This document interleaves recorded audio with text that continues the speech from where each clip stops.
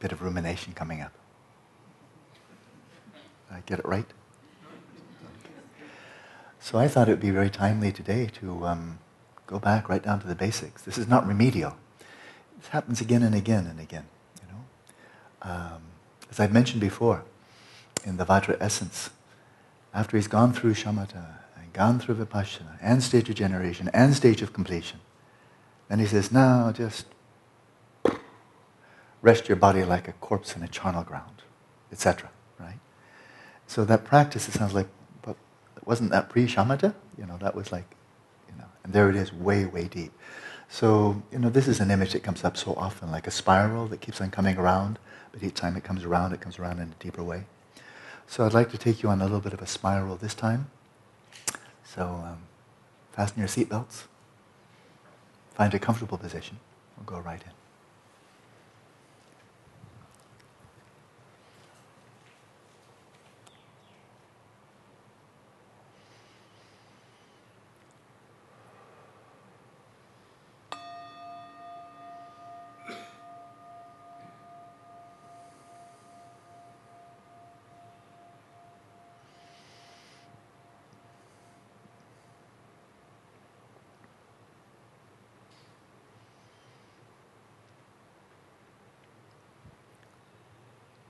Settle your body, speech, and mind in the natural state.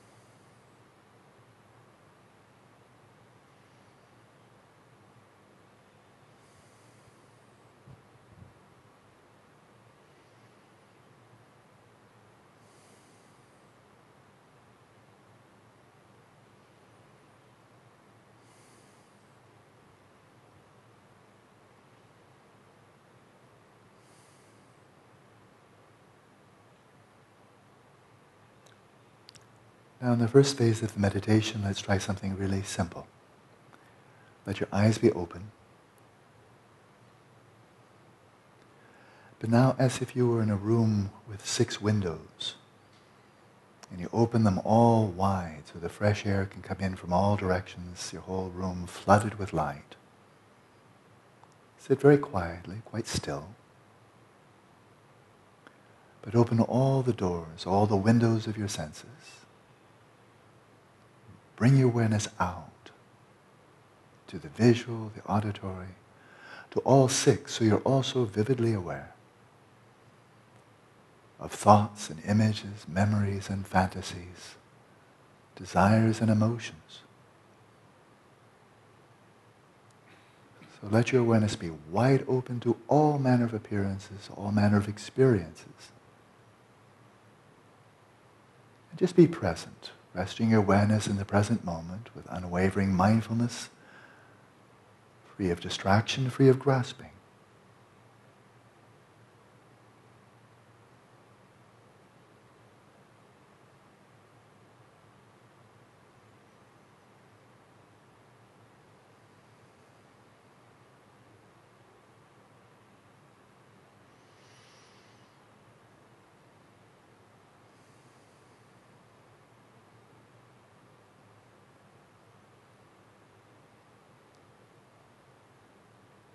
Within these 6 domains of experience, you're bound to be aware of the sensations of the breath,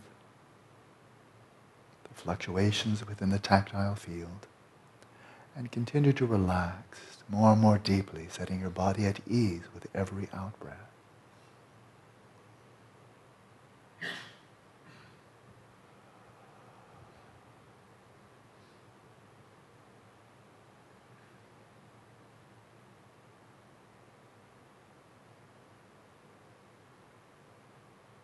Whatever comes to mind, simply be aware of it, be present with it without reacting to it,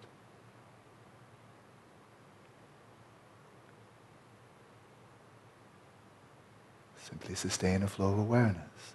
Some call this open presence. Some call it choiceless awareness. Some call it mindfulness, and some call it bare attention.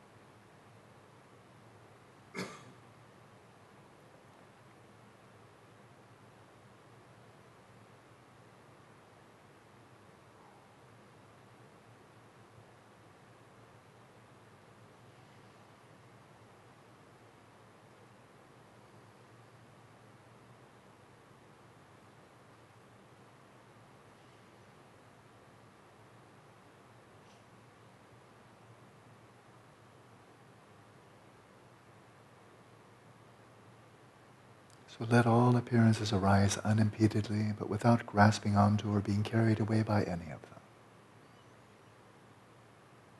Sustain the stillness of your awareness, illuminating all the 6 sense fields.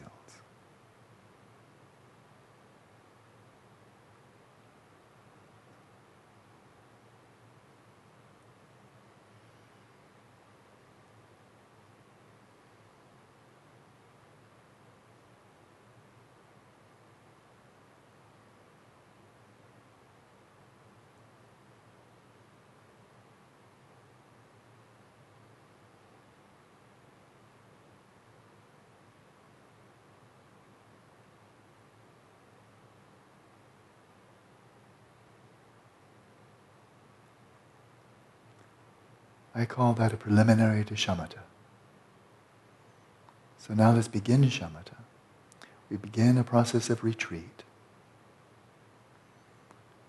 withdrawing our attention from all of the sense fields, all of the physical sense fields, apart from the tactile. If you wish to close the eyes or hood the eyes, you may. If you wish to keep them open, that's your choice. Continue to let your awareness be still, but this time focus your attention. Select the tactile field single-pointedly, which means you're withdrawing from the surrounding environment, retreating, and deliberately letting your awareness illuminate just the somatic field with its fluctuations corresponding to the in and out breath.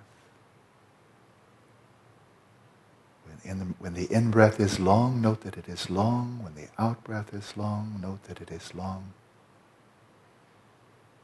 And as your body-mind settles down,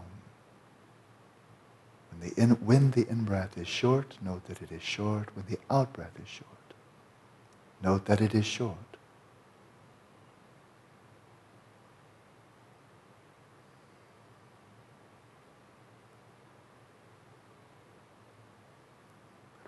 While your awareness primarily illuminates the space of the body and the sensations associated with the breath, also be aware, of course, peripherally, of what's happening in the mind, the thoughts, images, whether laxity or excitation has set in.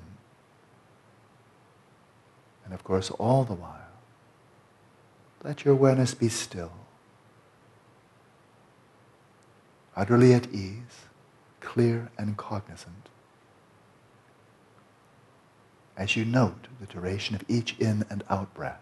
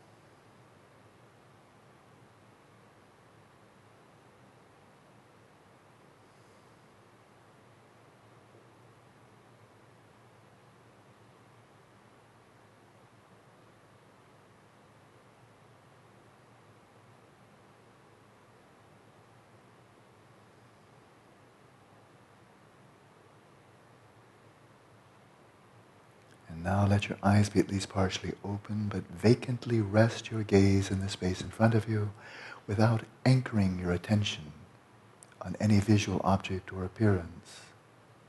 Just rest your awareness in space. And withdraw your attention now. Withdraw your attention from the somatic field and focus it single-pointedly on the domain of the mind, the space of the mind, and whatever events arise within that space. Distinguish between the stillness of your awareness and the movements of the mind.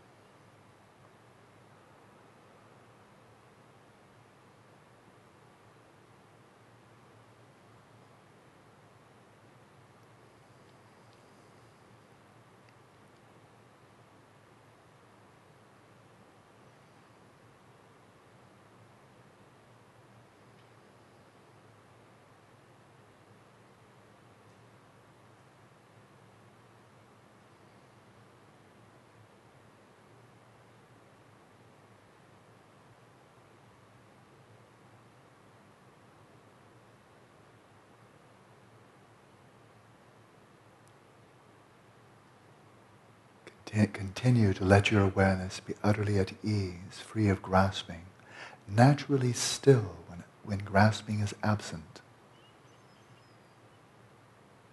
And as you slip into this flow, you'll be able to simultaneously be aware of the stillness of your awareness and the movements of thoughts, images, and other mental events. This we call single-pointed mindfulness.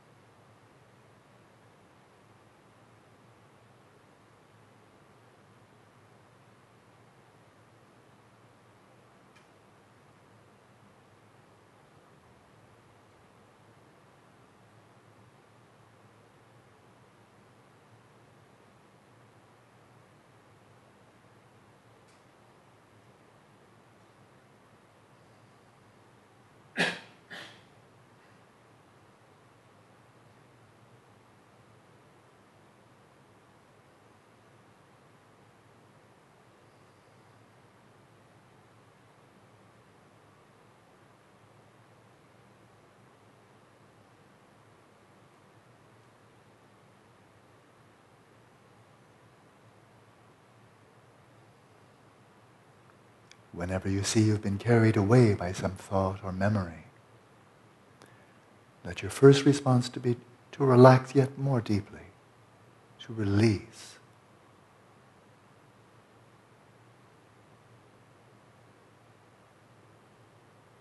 And by the very fact that you are releasing all grasping, the awareness naturally returns to its own place, its own natural stillness.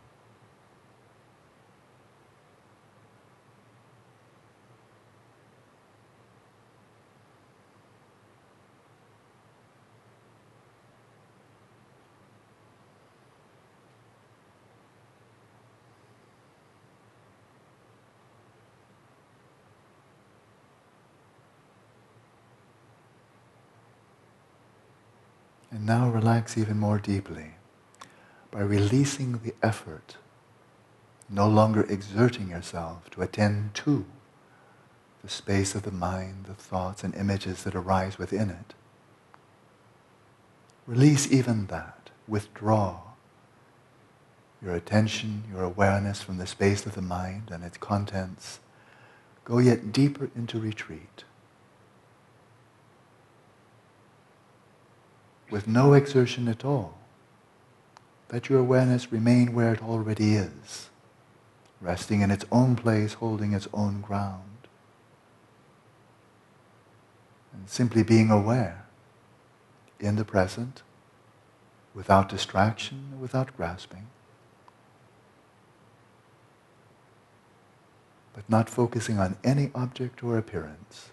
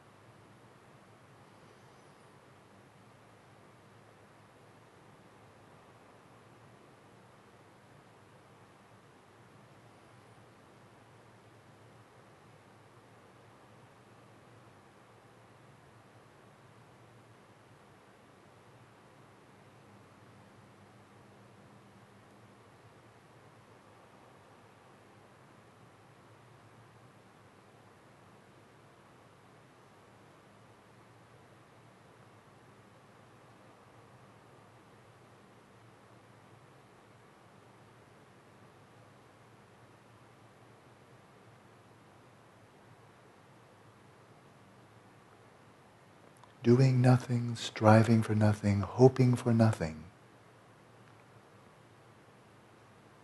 Simply being present, awareness resting in its own place. Let the nature of your own awareness reveal itself to you. You won't find it by looking for it. Let it find you. But don't wait. It's already found you.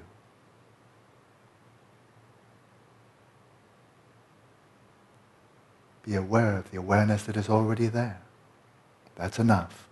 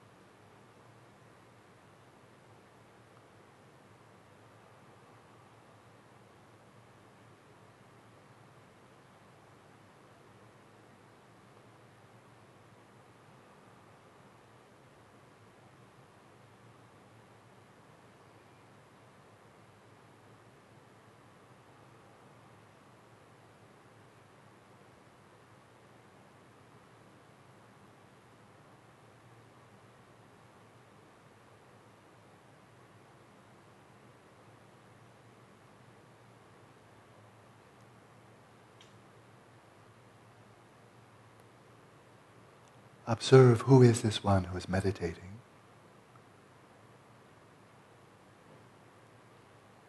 Who is the agent?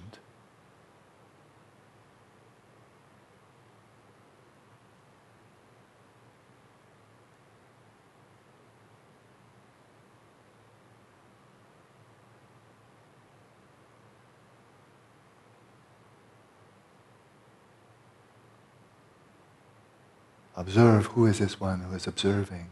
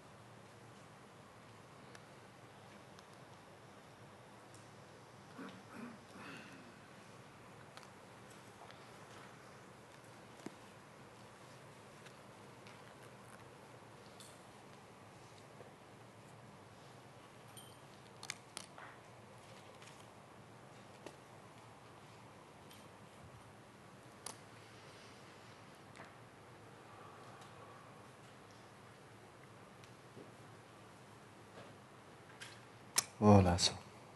I think there's no hurry to move on to the next bardo today. Tomorrow should be fine. I do want to have more time for conversation, for discussion, but I also have some old mail to attend to. So why don't I deal with this first, and then hopefully there'll be a fair amount of time afterwards for anything else that's coming up in your practice. So in no particular order, here's a question from Hiermo. Everybody know who Hiermo is? There he is. Everybody know him? That's that guy over there. Yeah. So he says, if I've understood correctly in the meditations in the search for the mind, I have an active role, asking questions and looking for answers. But in identifying awareness meditations, I'm completely inactive, doing nothing, just being aware. Is the description okay? Yeah, that's correct. Incorrect. Yeah, in the searching for the mind, it's an active inquiry. It really is vipassana. Now he's calling that whole section vipassana, but vipassana has an active phase and an inactive phase, right? And so, but this is true everywhere.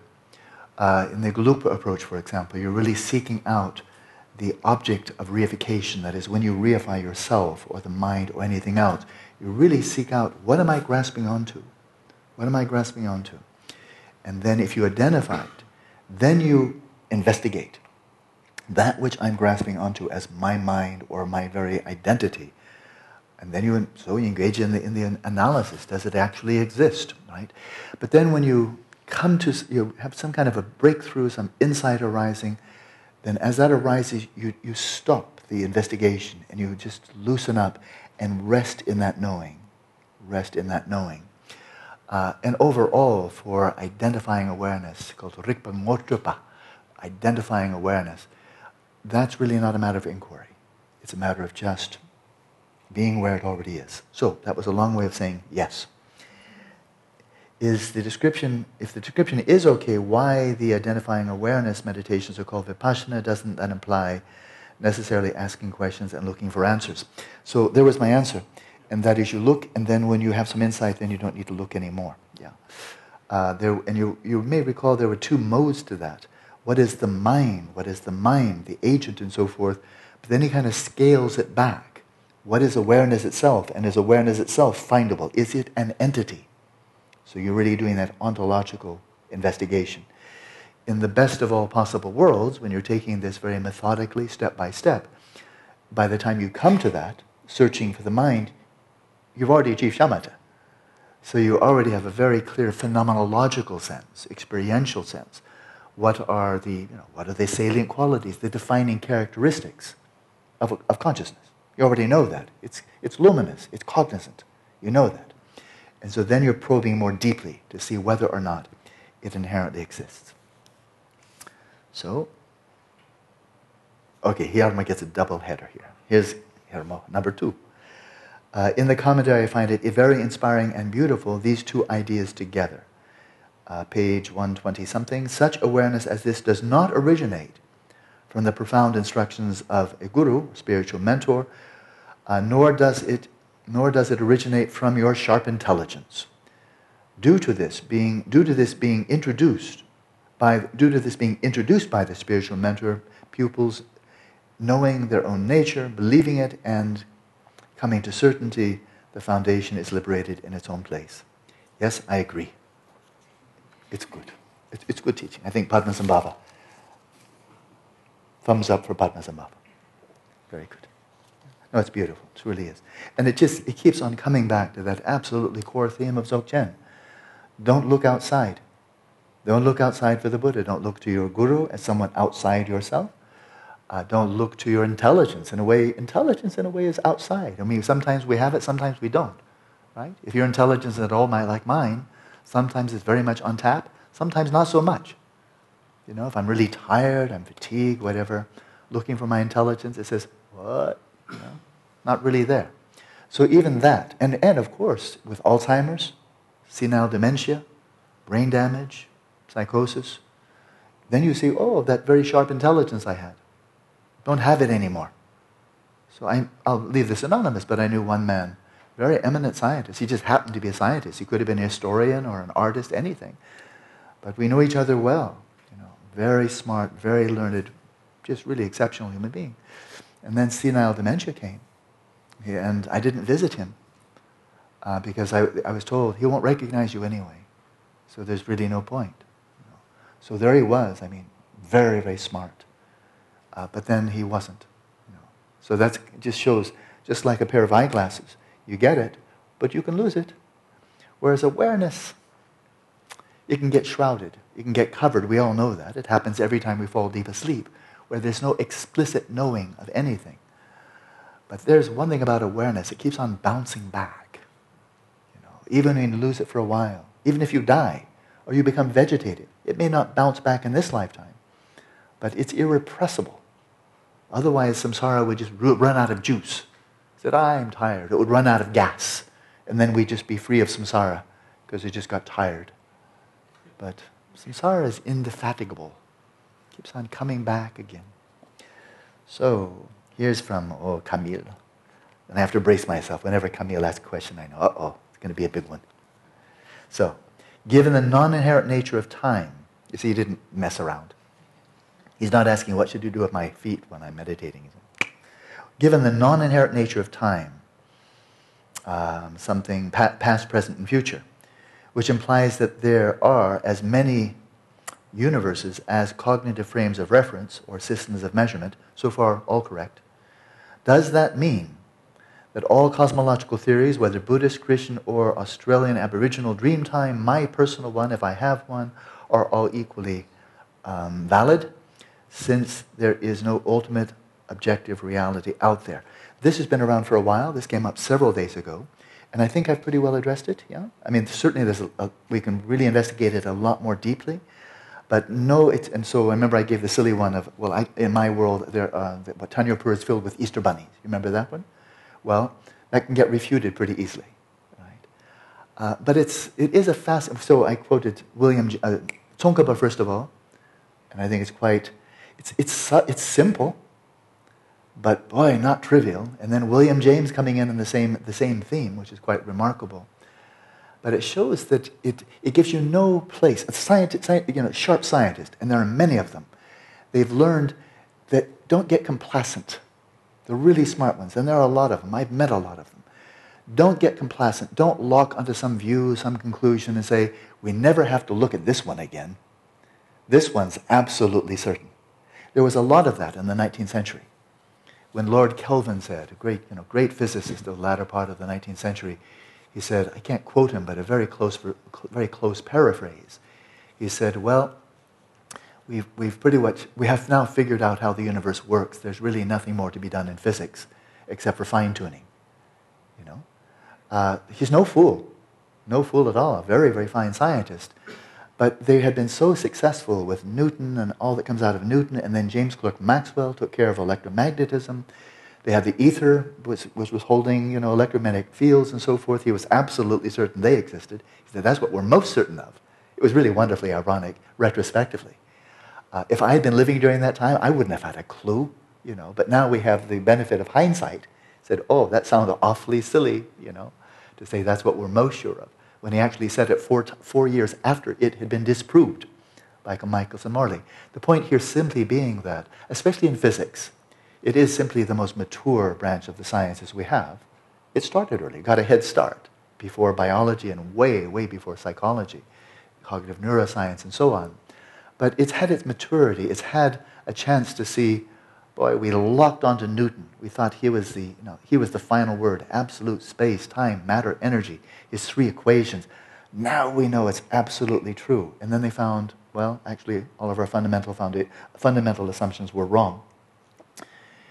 And so there's been a real steep learning curve, especially in physics, of saying, well, this is our best at this time, But it keeps you on your toes. The really good, open-minded, deeply inquisitive scientist and contemplative keeps you on your toes.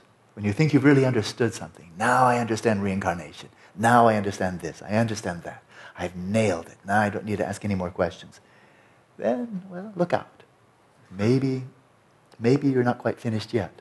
So there's something quite refreshing, invigorating about that strategy of venturing out into the world and say, well, in my perception, I'm seeing this violet cushion right in front of me. And I'm going to assume that's correct until something shows me otherwise. But then maybe it will. Maybe I'll find I'm dreaming, and then suddenly it turns into a big mushroom, big psychedelic psilocybin mushroom, and that, oh, that wasn't a cushion, and so forth. So there it is. But as William James said, you keep on reassessing, you look over your shoulder, and then also you listen to other people. And you don't get caught in one box, thinking, for example, only Buddhism has all the answers. I won't go to Hinduism. What do they know?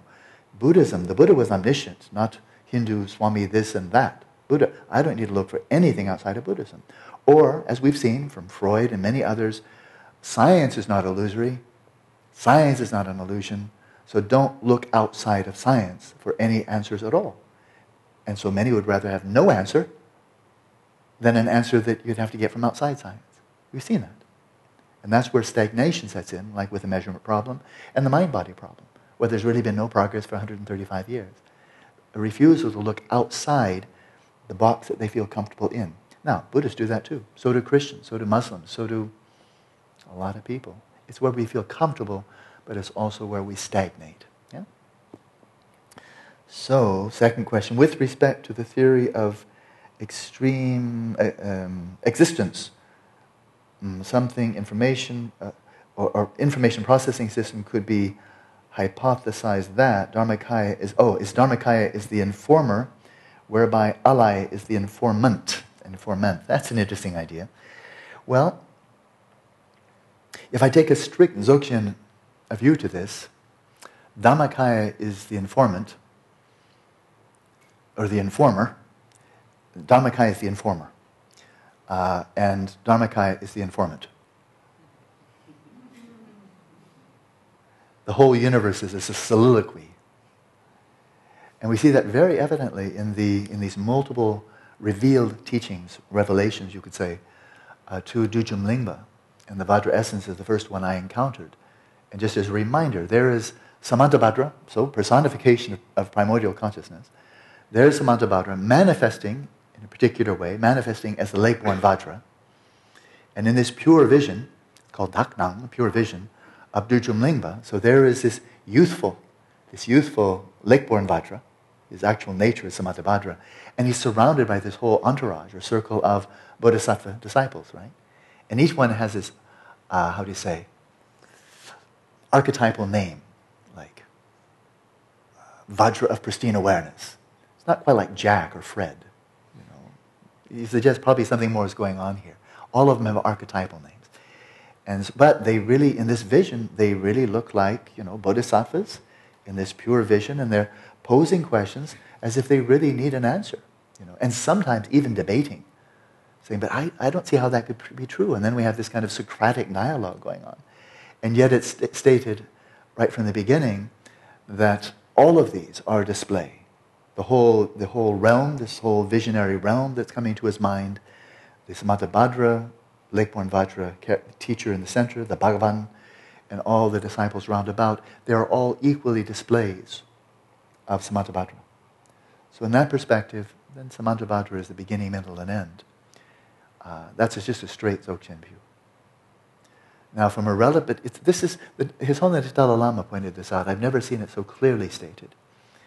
And that is just he mentions Sakya, Nyingma, and Gelugpa. But for simplicity's sake, I'm just going to go Gelugpa and Nyingma by brilliant teachers such as Longchen Rabchamba, and then going back to Padmasambhava for the Nyingma, and then Tsongkhapa.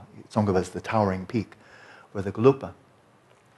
And if you look at the mode of presentation, and we'll get to that quite quickly when we go to the Dream Yoga teachings, you start reading it, and if you have a Gelugpa background, you say, wait a minute, that's not what Tsongkhapa said.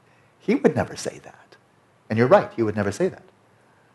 So look like, whoa, well now, I don't know, I like being a Gelugpa. I'm not quite sure I want to stop being Gelugpa, because that's really not what Tsongkhapa said at all. And His Holiness, being a consummate scholar and practitioner in both realms, he pointed out, yep, the manner of discourse is different. There's just no question about it. The methodology, some of the strategies, or simple method of meditation, as in Vipassana, for example, are quite different.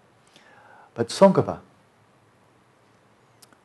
is writing as if from the perspective of a sentient being. It said that he was an embodiment of Manjushri, so the embodiment of enlightened wisdom. But his writings, his 18 volumes, are writing as if he's speaking from the perspective of a sentient being, and he's speaking to people with the perspective of a sentient being. Right? Sentient being to sentient being. A more highly realized one to less realized ones. Right? But sentient beings. And so he's saying, well look, if you look at your experience, what do you see? Do you see any mental afflictions coming up? Are you suffering? Do you have the causes of suffering? Are you always ethical? Is that, do you have samadhi? Do you have paranormal abilities? Mundane cities? Supermans? Do you have those?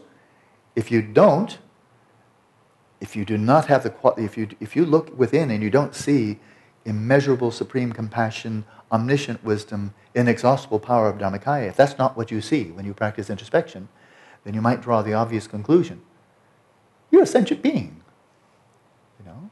And so get over it. That's the way it is. But I will address you as such. That's how you identify yourself, with an enormous amount of evidence. And I will address you as such.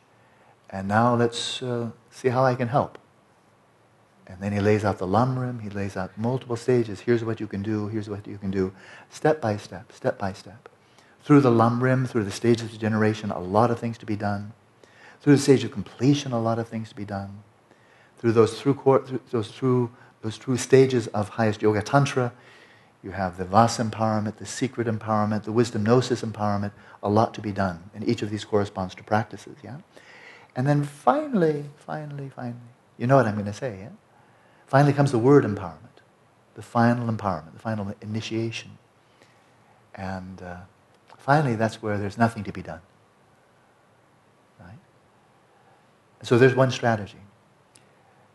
And then we have the strategy of Padmasambhava, and it carries through the whole Dzogchen lineage, through Longchen Rabjamba, through Dujom Lingpa, and so on.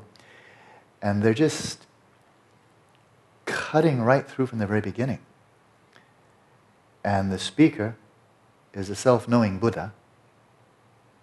And the self-knowing Buddha, Samantabhadra, Padmasambhava, whoever it may be, is just kind of like looking like with X-ray vision.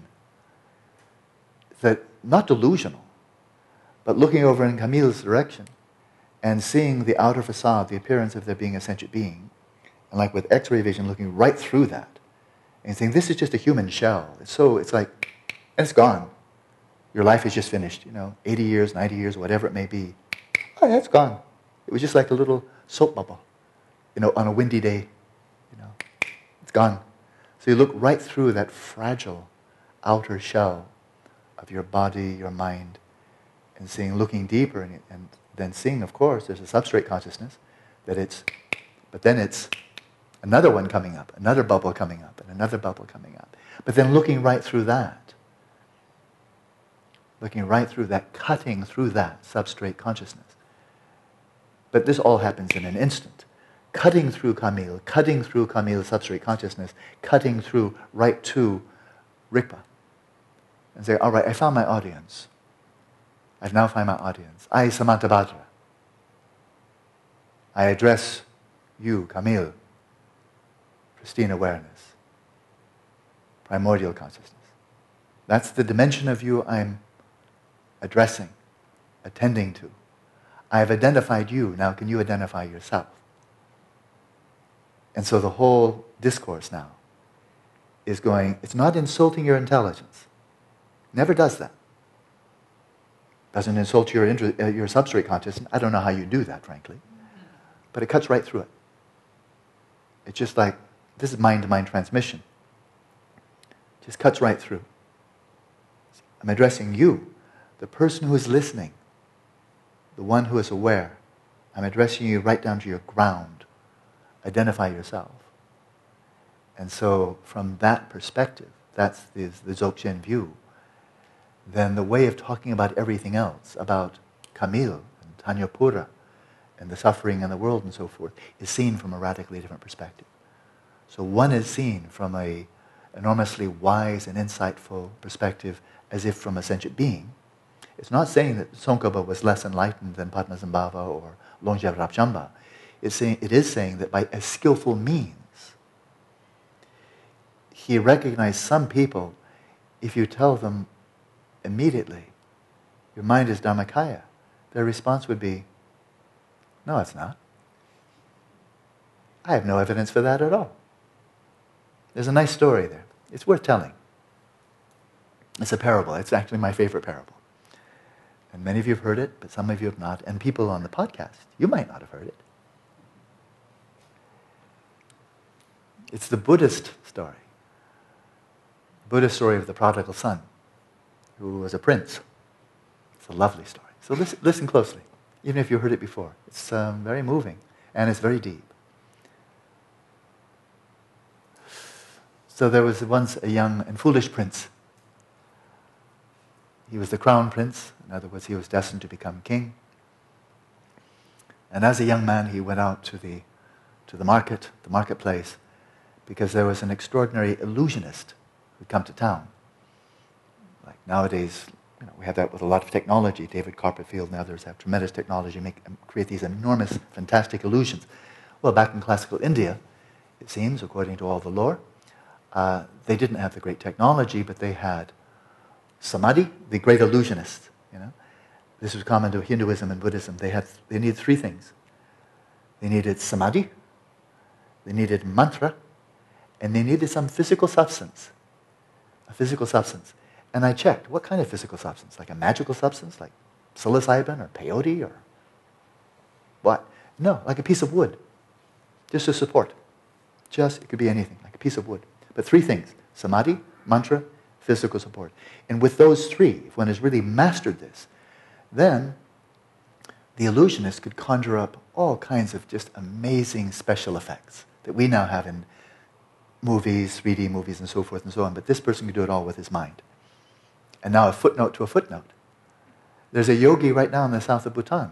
Ganchen Tukul Rinpoche told me about him. He's met him. He can do that. Remember, I mentioned to some people, he can it was a leopard and a deer, wasn't it? Remember? I don't think it's a tiger, but yeah, there were a couple of animals he can just conjure up. He's a deeply seasoned yogi. I don't mean, cooked. I mean, he's been meditating a long time. And words just kind of spill out sometimes. But Ganchen Tukul Rinpoche, he said everybody knows this in that area, that he can, with his mind, create an appearance of a leopard or a deer. I think it was two animals. And look at it, everybody says, that's a leopard. But Ganchen Tukul Rinpoche, he told me this when I was translating for him last spring in Bhutan. He said he went up to this yogi and said, what's the big deal about creating a leopard or a deer? Why don't you create something meaningful, like a Buddha image? That would be much more interesting. So he kind of challenged him a little bit. But in any case, this still is happening. So I have enormous trust in Gamten Tugurumbati. There's no reason he'd make that up. Absolutely none. So, but again, whether you believe it or not. So we go back to the story. There's an illusionist. And I'm sure he can do a lot more than a leopard and a deer. He can do the whole 3D special effects, the whole show. And this young foolish prince, he just got caught up in the whole story, the whole illusion. He was mesmerized by it, totally enchanted by it. I mean, deeply enchanted by it. And somehow he got disengaged, he got separated from his entourage, and then but he just lost himself in these illusory displays, fascinated, mesmerized. And then the show was over. It all just kind of disappeared into space. And the young prince actually forgot who he was. And he looked around, he didn't see anybody he knew, and nobody around him knew him. And now the illusion's all gone. He's become a complete amnesiac. Had no idea who he was. He started getting hungry. So he's looking around, but he can't remember having any skills. He can't remember anything. Can't remember anything at all. And then he finds some beggars. And they say, well, they know how to get some food. So he asked to join them. I think maybe he gave them some of his clothes. He has nice clothes on. And they gave him some beggar's rags. And he learned how to beg. It was a way to get some food, because he got hungry. And then days went by. And weeks went by, months went by. And his clothes now, he looked like a beggar, he acts like a beggar, talks like a beggar, makes his living like a beggar. And now he knows who he is. He's a beggar. So, meanwhile, back at the palace, they're frantic, they don't know where the prince is gone, somehow they lost him, and it's a catastrophe of the whole kingdom. They've lost the crown prince, that's a pretty big deal. The king is getting old, but they couldn't find him anywhere. So who knows how long went by? Days, weeks, months, maybe even longer, who knows? And so the young prince is now knows who he is. He's a beggar. Learned how to beg. He does it well. Well, in his various wanderings about, he comes to one very nice mansion. And he thinks, they would have some pretty good food here for sure. So he comes and knocks on the door. And lo and behold, the lord of the mansion comes out. Obviously very wealthy, very dignified person. And the prince looks up at him and says, could you spare some food? I have nothing, I'm a beggar. Could you spare anything, any scraps even? Well, the person who came to the door was the chief minister of the king. He had actually come to his home. And the chief minister of the king immediately recognized, even though he's all dirty and wear rags and so forth, he saw him immediately, recognized immediately who he was. And he immediately accosted him, but Your Highness, Prince, you've returned. Fantastic, thank you. Come. Where have you? And the young prince, the beggar, he's taken aback. And to put this a little bit in vernacular, colloquial, he says, oh, come on, wait a minute. I was just asking for food. I don't need your sarcasm. Prince, come on, come on. I just wanted some food. I don't need your sarcasm. Come on. Please, cool it with it. Food or no food. No food, okay, but don't give me this stuff. I'm a prince. And then the minister saw, he's really an amnesiac. He doesn't know who he is. So now, he being a wise minister, he says, he has to, then I must apply skillful means here. Because I can't just say it again, or say it louder, or, hey, I really know what I'm talking about.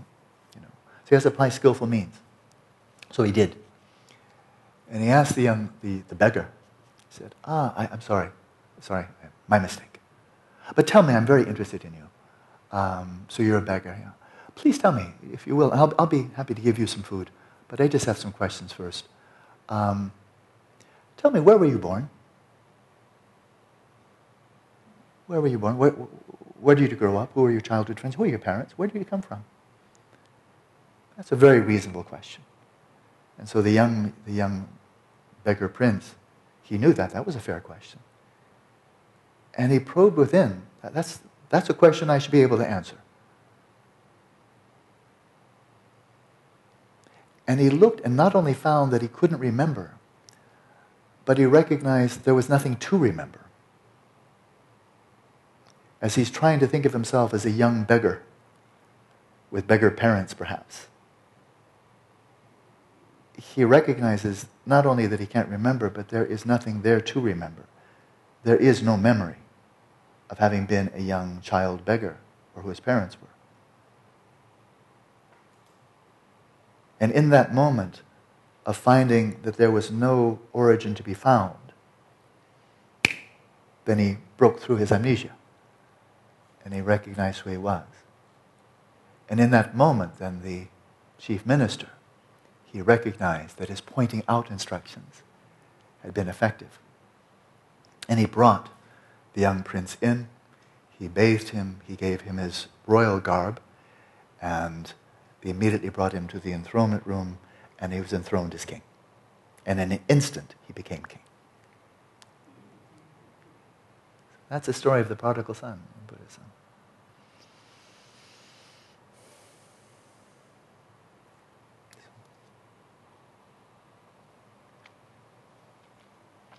And the final question from Karim is, Camille, keep on going to Karim. Camille, while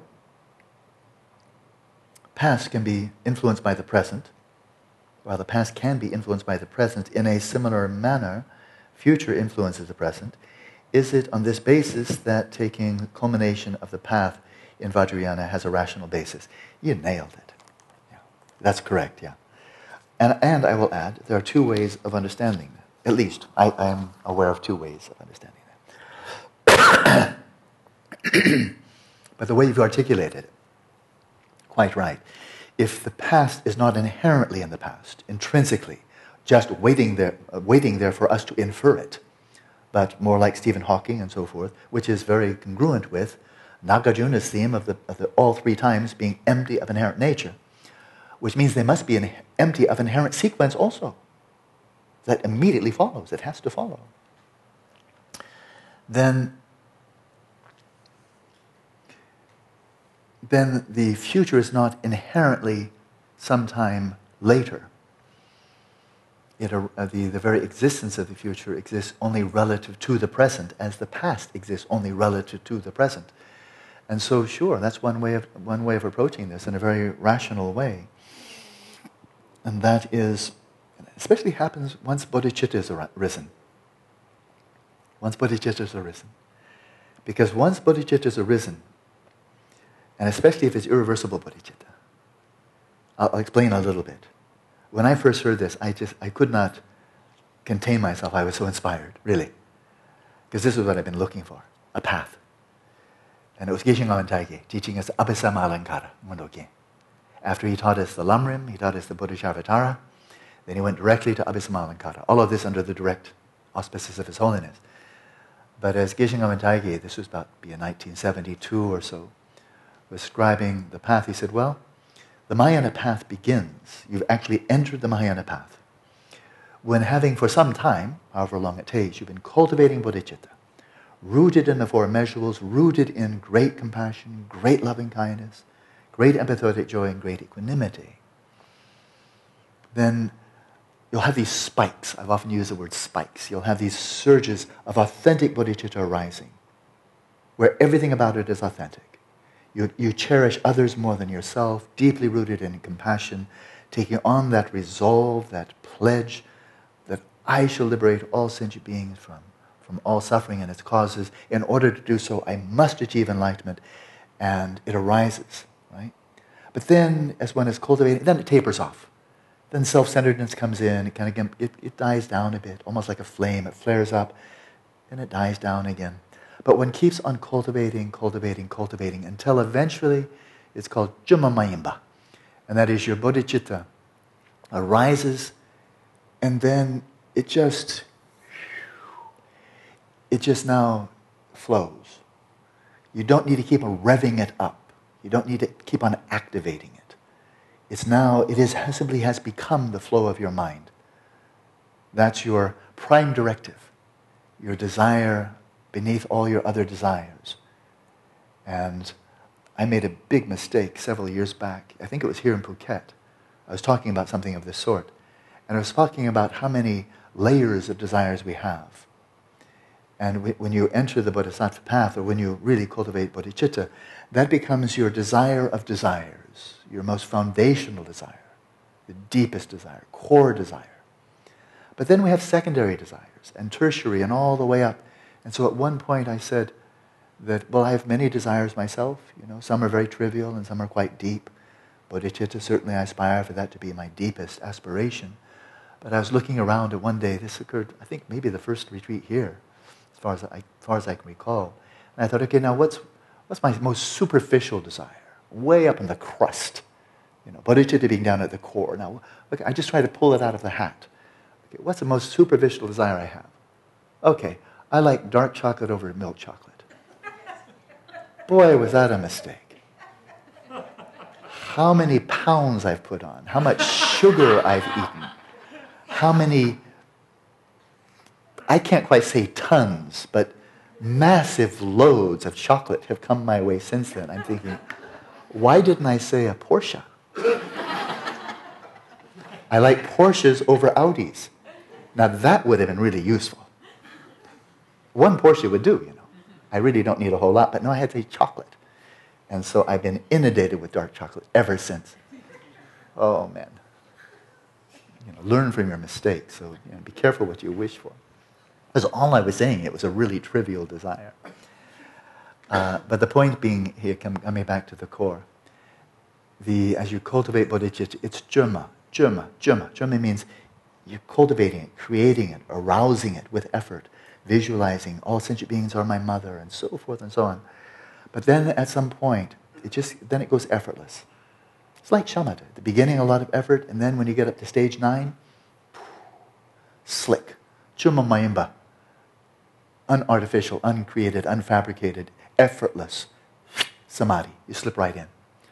So when that happens, that your bodhicitta now is just free flow, uncontrived, it just happens effortlessly. You wake up in the morning. So His Holiness was asked, how do you wake up in the morning?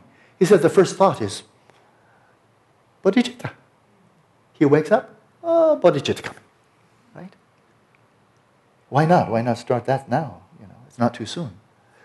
When that happens, on the day that happens, that's when the bodhisattvas and the Buddhas rejoice. Another bodhisattva has been born. That's it.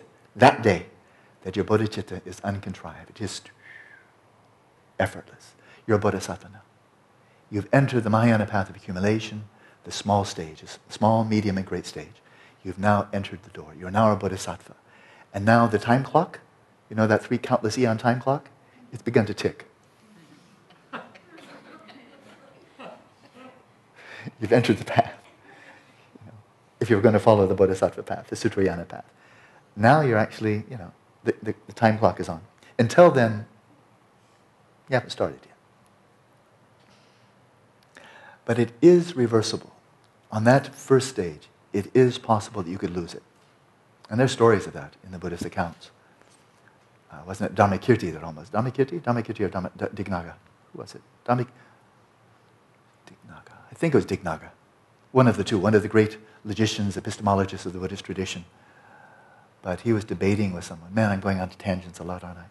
But they're good stories, aren't they? I mean, really, these are pretty good stories. I think it was Dignaga, but it's faulty memory. It's an old memory. But he was debating with someone. And, just this classic. It was what Indian great pundits would do. They were debating. And the other guy was just, as I recall, I don't remember all the details, but basically cheating. And at one point, Dignaga just got so exasperated. He said, if sentient beings are like this, I give up. They don't want to be enlightened. They don't want it. They just want to screw around. And so he took a tablet. They would write on tablets back then. And he said, here's a tablet. He said, he threw it up. He said, if this tablet falls to the ground, I'm giving up bodhicitta. It's just like, I'm so bloody tired of all this. Trying to lead people, and they don't want to be led. They don't want to. They just want to have their own way. They just want to make their own point. They want to win all the arguments.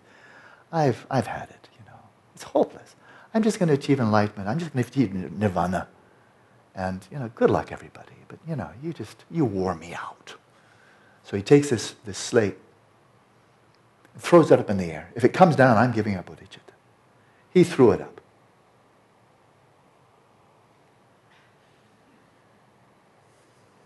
Up in the sky, he sees Manjushri holding the slate. He said something like, don't give up so easily. So he wasn't allowed to give up his bodhicitta. So at what point, Andre, you must know the story. Did I mangle it completely, or is it good enough? Was it Dignaga, wasn't it? I think so too, yeah. Pretty close though. Any case, but the gist of it was that. But the point is then, so I heard that. I heard about when Geshe Ngam Taigi is telling us this, I thought, okay, but then I definitely want the irreversible one. What do you have to do to make your bodhicitta irreversible? Because clearly that entry level, that small stage of the Mahayana path of accumulation, you could fall back. I don't want to fall back. I really, really don't want to fall back. And then Geshe Ngam Taigi told us, well then you need vipassana. You need vipassana. You need the 4 applications of mindfulness. To realize this lack of inherent nature, of a real self, the autonomous, controlling self, you need to recognize that. You need to realize that. And if you have then the armor of wisdom, of knowing identitylessness, personal identitylessness, that will do. That will do for starters. Then no matter how people behave, no matter how badly they behave, in general or towards you, then your bodhicitta is protected by your wisdom. And now it's irreversible. So Buddhahood could come in a relatively short time, relatively long time. That all depends on the skillful means that you apply. But from that point on, it's called the medium stage of the Mahayana path of accumulation. From that point on, now it's definite. You're going to become a Buddha. And you'll never be a not bodhisattva. On all your future lifetimes, you'll always be a bodhisattva. Never once anything less than a bodhisattva. I heard that say, that's what I want. And Geshe Ngam Taigi told us, if you're starting to practice Dharma, as you are, a young person, if you don't achieve bodhicitta in this lifetime, then what is your life worth? What are you doing? What was more important than that? If you don't achieve bodhicitta in this lifetime, why?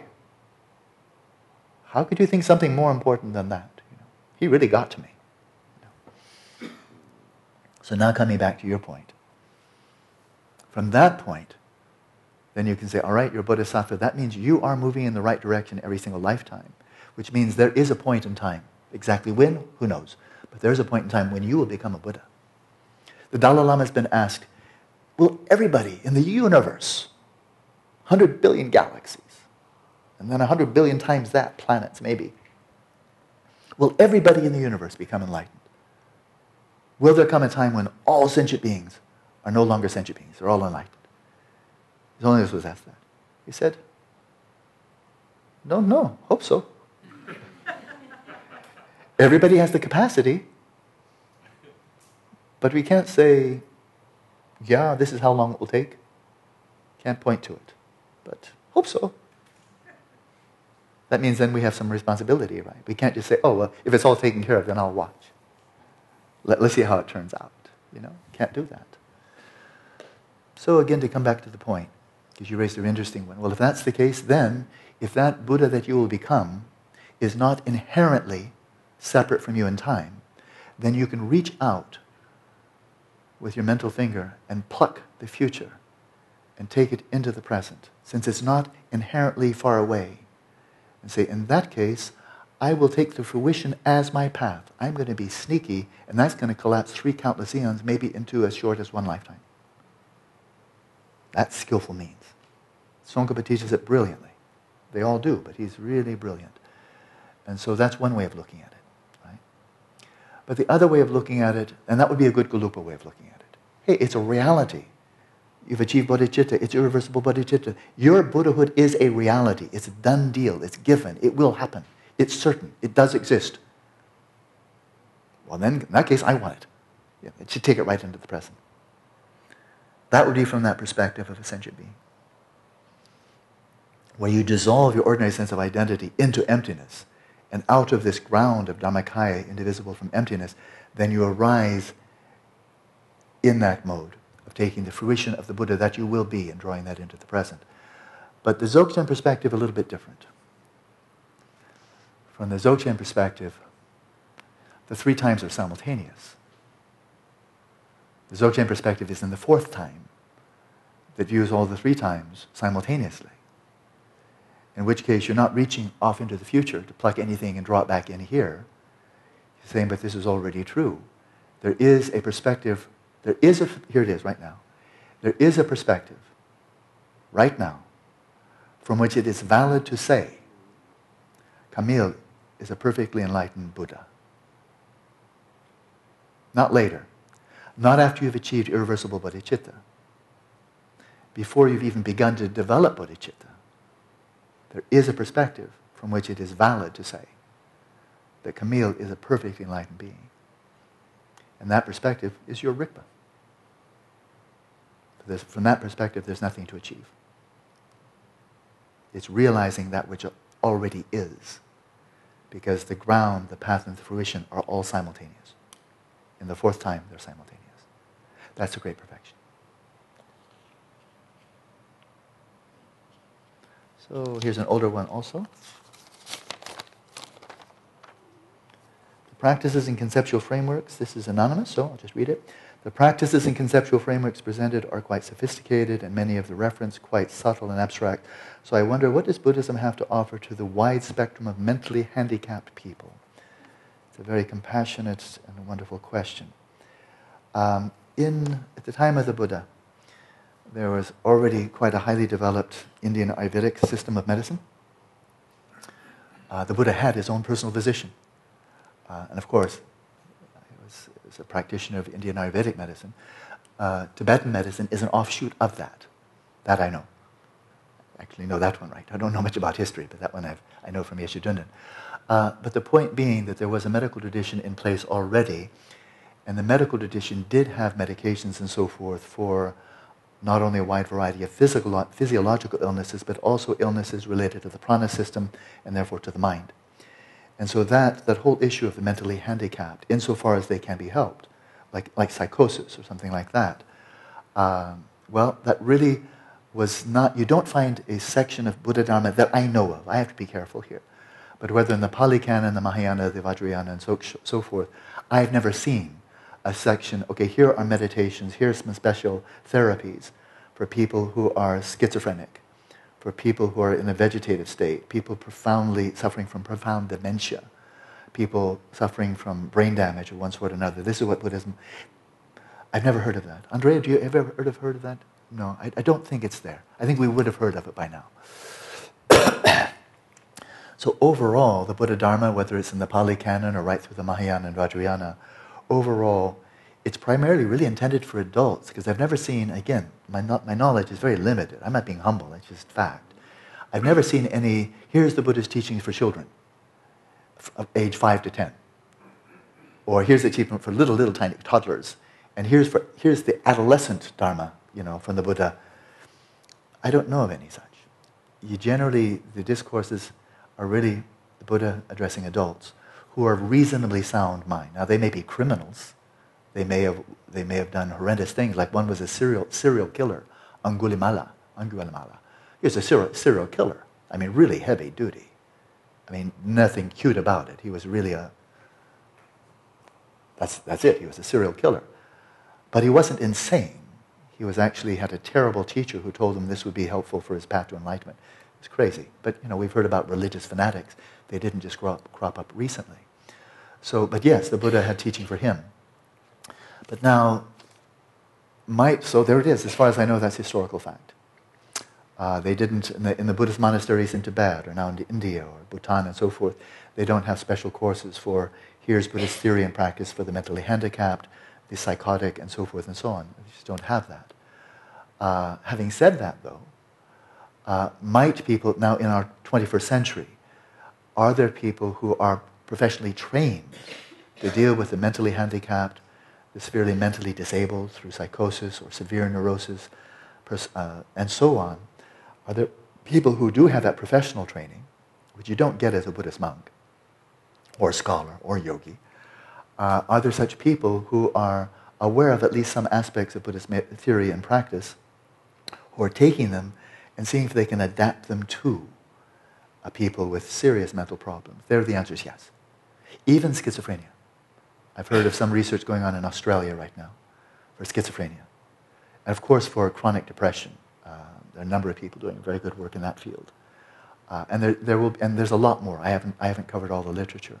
So that's where the kind of a really, if I can say, I don't mean to be crass, but kind of a real growth industry of people of good heart, really compassionate hearts, drawing from their expertise in their modern training in psychiatry, psychotherapy, and also using pharmaceutical drugs. They can play a very important role here. And then interface and drawing from, selecting from this whole array of practices from Buddhism and saying, can we adapt these as we seek to adapt them for children, adolescents, and so forth? Can we also adapt them for the very elderly, the people whose minds are not so clear anymore, or people handicapped in various ways? So that's an area that I think has a lot of potential, but we're just now beginning to tap it. I'm looking at Camille still, but that's just kind of habit. So I mentioned 3 prerequisites following the path: no prejudice, that is being free of prejudice; yearning to put the teachings into practice; being perceptive. Yes, that's from Aryadeva's his 400 stanzas. Can one conclude on the basis of what is categorized as a mental handicap in modern society that the concerned person is most likely not perceptive enough and therefore not able to practice the path? This is exactly where skillful means comes in. There are cases. A severe chronic depression is a good example, because I know people working in the field. John Teasdale and Mark Williams. Mark Williams? Yeah, Mark Williams and Zindel Siegel. I think I've met all 3 of them. And Mark Williams I know moderately well. These are all highly trained psychiatrists, psychotherapists, and they really have been focusing on mindfulness practice, basic Jon Kabat-Zinn style mindfulness practice. But what they found through years and years of practice and research is that if a person has really severe, acute depression, you can't teach them meditation. They cannot practice it. What you can give them is prescribe, if you have the expertise, the appropriate psychopharmaceutical drug to attenuate the symptoms, so they can manage. They can have their head above water. The symptoms subside somewhat, and then while they're subsiding, then give them some meditation. And then gradually, in the best of all possible worlds, you can gradually wean them off the medication so they're less and less dependent, and then hopefully they can really have a recovery. So that would be one case. Post-traumatic stress disorder, general anxiety disorder, insomnia, and so forth. There's a whole list there. ADHD. People have it very severely, probably can't meditate at all. But give them Ritalin or whatever, Adderall, whatever the doctor prescribes. And then if their symptoms are managed, then see, while their symptoms are managed, now let's try a little bit of basic 5-minute session of mindfulness of breathing. And then you may be able to wean them off. That has happened very effectively. But again, this is a lot of research to be done. So is it conceivable that a person with Down syndrome can get tangible or even full benefit from Buddhist practice? It's feasible, and then therefore let the research begin. Let the research begin. And what about autistic spectrum disorder? Let the research begin. For those who aren't perceptive enough, what does Buddhist Dharma have to offer? Let the research begin. And what have you taught handicapped people? If yes, which practices? I've never even thought of them as handicapped. I don't know if that's the right word. I have taught people in a scientific study took place in UCLA and the University of Vienna in Austria. I have taught people with epilepsy. Actually, it's interesting. I never thought of them as handicapped. I don't know whether that's the right word or not, but I didn't think that way. I just thought they have epilepsy. And it was a very modestly funded study, quite a small number of people. And it was not a successful study. I taught them what I thought would be most helpful, some basic shamatha. But what I didn't know until after I taught them, and I really found it immensely meaningful. I learned so much. I might have benefited more than anybody else there. I got to know them. It wasn't just come in, I teach, and then you go away. I got to know them individually, all of them, each of them. And in some cases, how they got epilepsy. They weren't all born with it. I learned about them as individuals. And then I learned after the study was done why the meditation's just overall not clearly beneficial, at least not for the group as a whole, to my chagrin. And that is one of there are many things that can trigger epilepsy. I learned this when I was in Vienna. There was one man, remarkably intelligent. He had quite severe epilepsy. Remarkably intelligent. Youngish man, maybe 30, 35. And when I was there, George Bush came to Vienna. Not very popular there, I believe. No comment. But that means they blocked off a bunch of streets because the President of the United States is coming through. They blocked off a lot of streets. So this fellow had a really hard time getting from his home to the university to get to this class. And he knew why he was getting a hard time because it was George Bush. And that really pissed him off. So by the time he got to this university laboratory setting for this class, he was really upset that this American president he didn't like anyway had really been an obstacle for him. And then he told me, we had a morning session, afternoon session. And he said, well, I won't be here for the afternoon session because I got really upset now. And that's going to trigger an epileptic seizure, so I'll have to stay home for the afternoon. So if that were the norm, then I would say, oh, good, well, I can help with this. Buddhism has a lot to offer for that type of irritation, that type of anger, right? I said, wow, this can really help. But as it turned out, and here's the sad news, one of the things that can trigger an epileptic seizure is feeling very, very relaxed and deeply calm. Didn't see that one coming.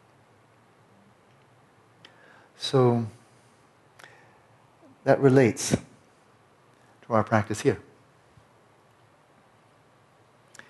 And that is, I've heard so many times here in Phuket, people will be in the midst of an 8-week retreat and they'll come to me for a weekly meeting and they'll say, well, last Saturday I just slipped into this flow. I had the best meditation and it continued on to Sunday and into Monday. It's just like, whoa, this is what it can be like. The mind's so calm and peaceful, such a sense of well-being arising.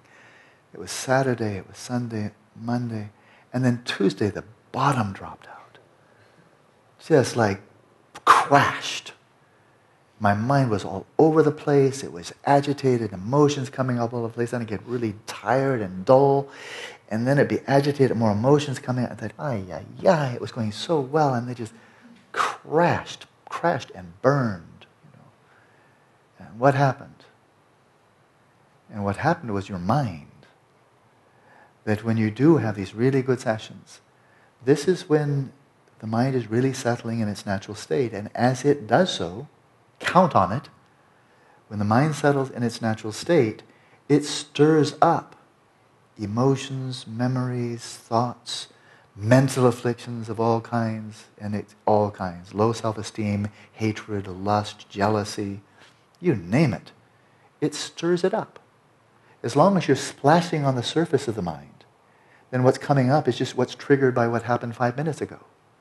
But when you're going deep into meditation, spending 6, 8, 10 hours a day, and you're dropping anger down into the depths of your mind, and as that happens, stirring up, the deeper the meditation, the deeper the stirring, then emotions, memories, and so forth that maybe have not come to mind for years or even decades will be stirred up.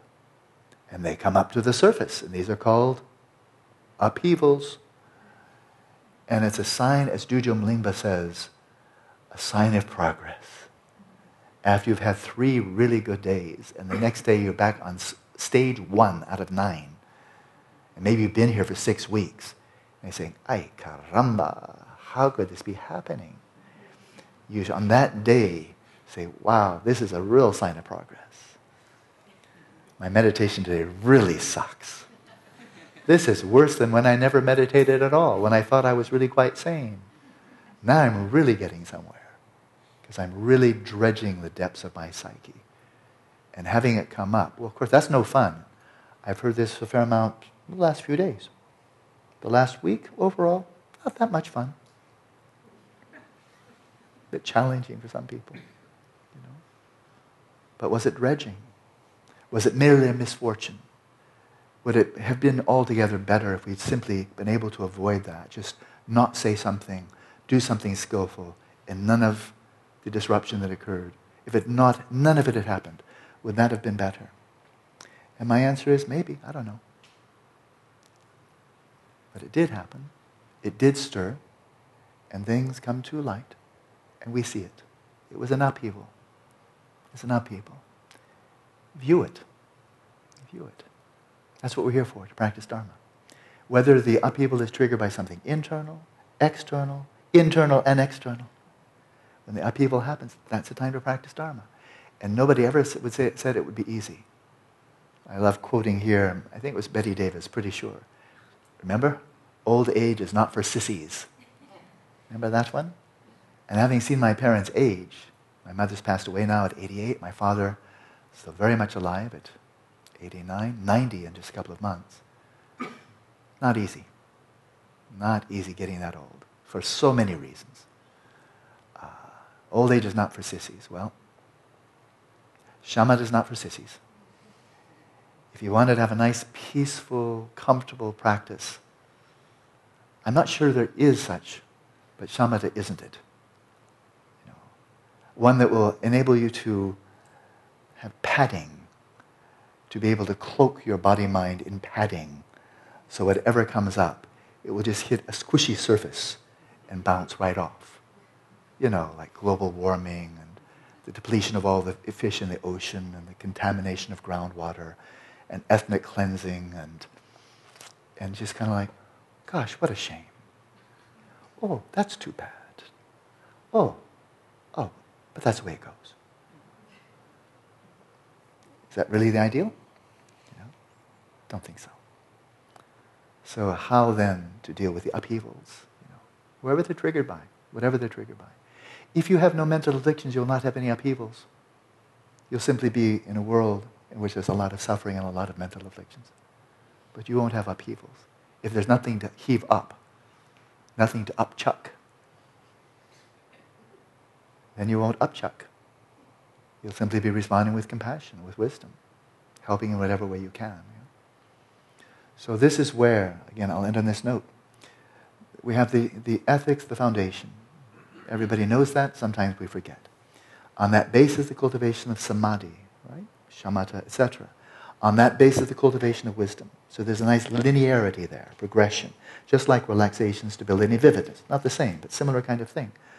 But really the splendor of this is not simply how well this is thought out, how wise, how effective, ethics, samadhi, wisdom, but also the wondrousness of the fact that as you're cultivating your mindfulness and your introspection, developing samadhi, that this then returns the favor to your ethics, brings you greater intelligence, greater awareness, greater mindfulness to recognize more and more subtle modes of unethical and harmful behavior. So your shamatha returns the favor to ethics.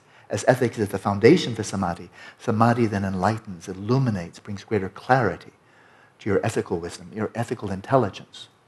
But likewise, and the point, I'm just about finished here, with samadhi, so we learn the techniques. We got the techniques. They're not that hard. I mean, they're not easy, but they're not that hard to understand, right? And we're doing them, okay, I know how to do mindfulness of breathing. I've got settling the mind. I can do that awareness of awareness for a little while. I know how to do it. And then upheavals come up, Well, if you've had no wisdom, if you have no insight, no vipassana, if you're reifying everything you touch, everything you perceive, those upheavals are going to beat you to a pulp. They will mug you. They will torture you. So much so that you might feel, this is impossible. I cannot possibly develop samadhi. As soon as I go deep, I get beaten to death. And I try to go deep and I get beaten. I get mugged at every corner. I can't do this. I don't know why it is. I think maybe I'm just intrinsically screwed up. I'm just not one suitable. I have Buddha nature, but I can't get to it. Because as soon as I go deep in practice, all the crap flows up. Well, that's true. The question is, are you going to reify it or not? If you're going to reify it, you are stuck, and indefinitely stuck. Whereas if you can let your wisdom, any insight, even 1 milligram of understanding of emptiness, filter into your shamatha practice, then you're in a position to start enabling those upheavals, the emotions, the mental afflictions, to unravel themselves without having to antidote each one by one by one. You'll see them as empty appearances. You'll rest your awareness in its own nature, and you'll watch your mind heal. Not if you reify it, though. But if you don't reify it, if you can see it as empty appearances, with no owner and no substantial inherent existence of their own, then resting there in your own awareness, which is by nature pure, luminous, clear, and cognizant, you can watch your mind heal and the mental afflictions unravel, dissolve right into the space of the mind. That's where wisdom comes and serves shamatha. And there's the wheel of Dharma. That the ethics serving samadhi, samadhi serving wisdom, wisdom serving samadhi, samadhi serving ethics, and a wheel of Dharma. Hop into that carriage and it will take you all the way to enlightenment. Emaho. How wonderful. Enjoy your evening. See you tomorrow morning.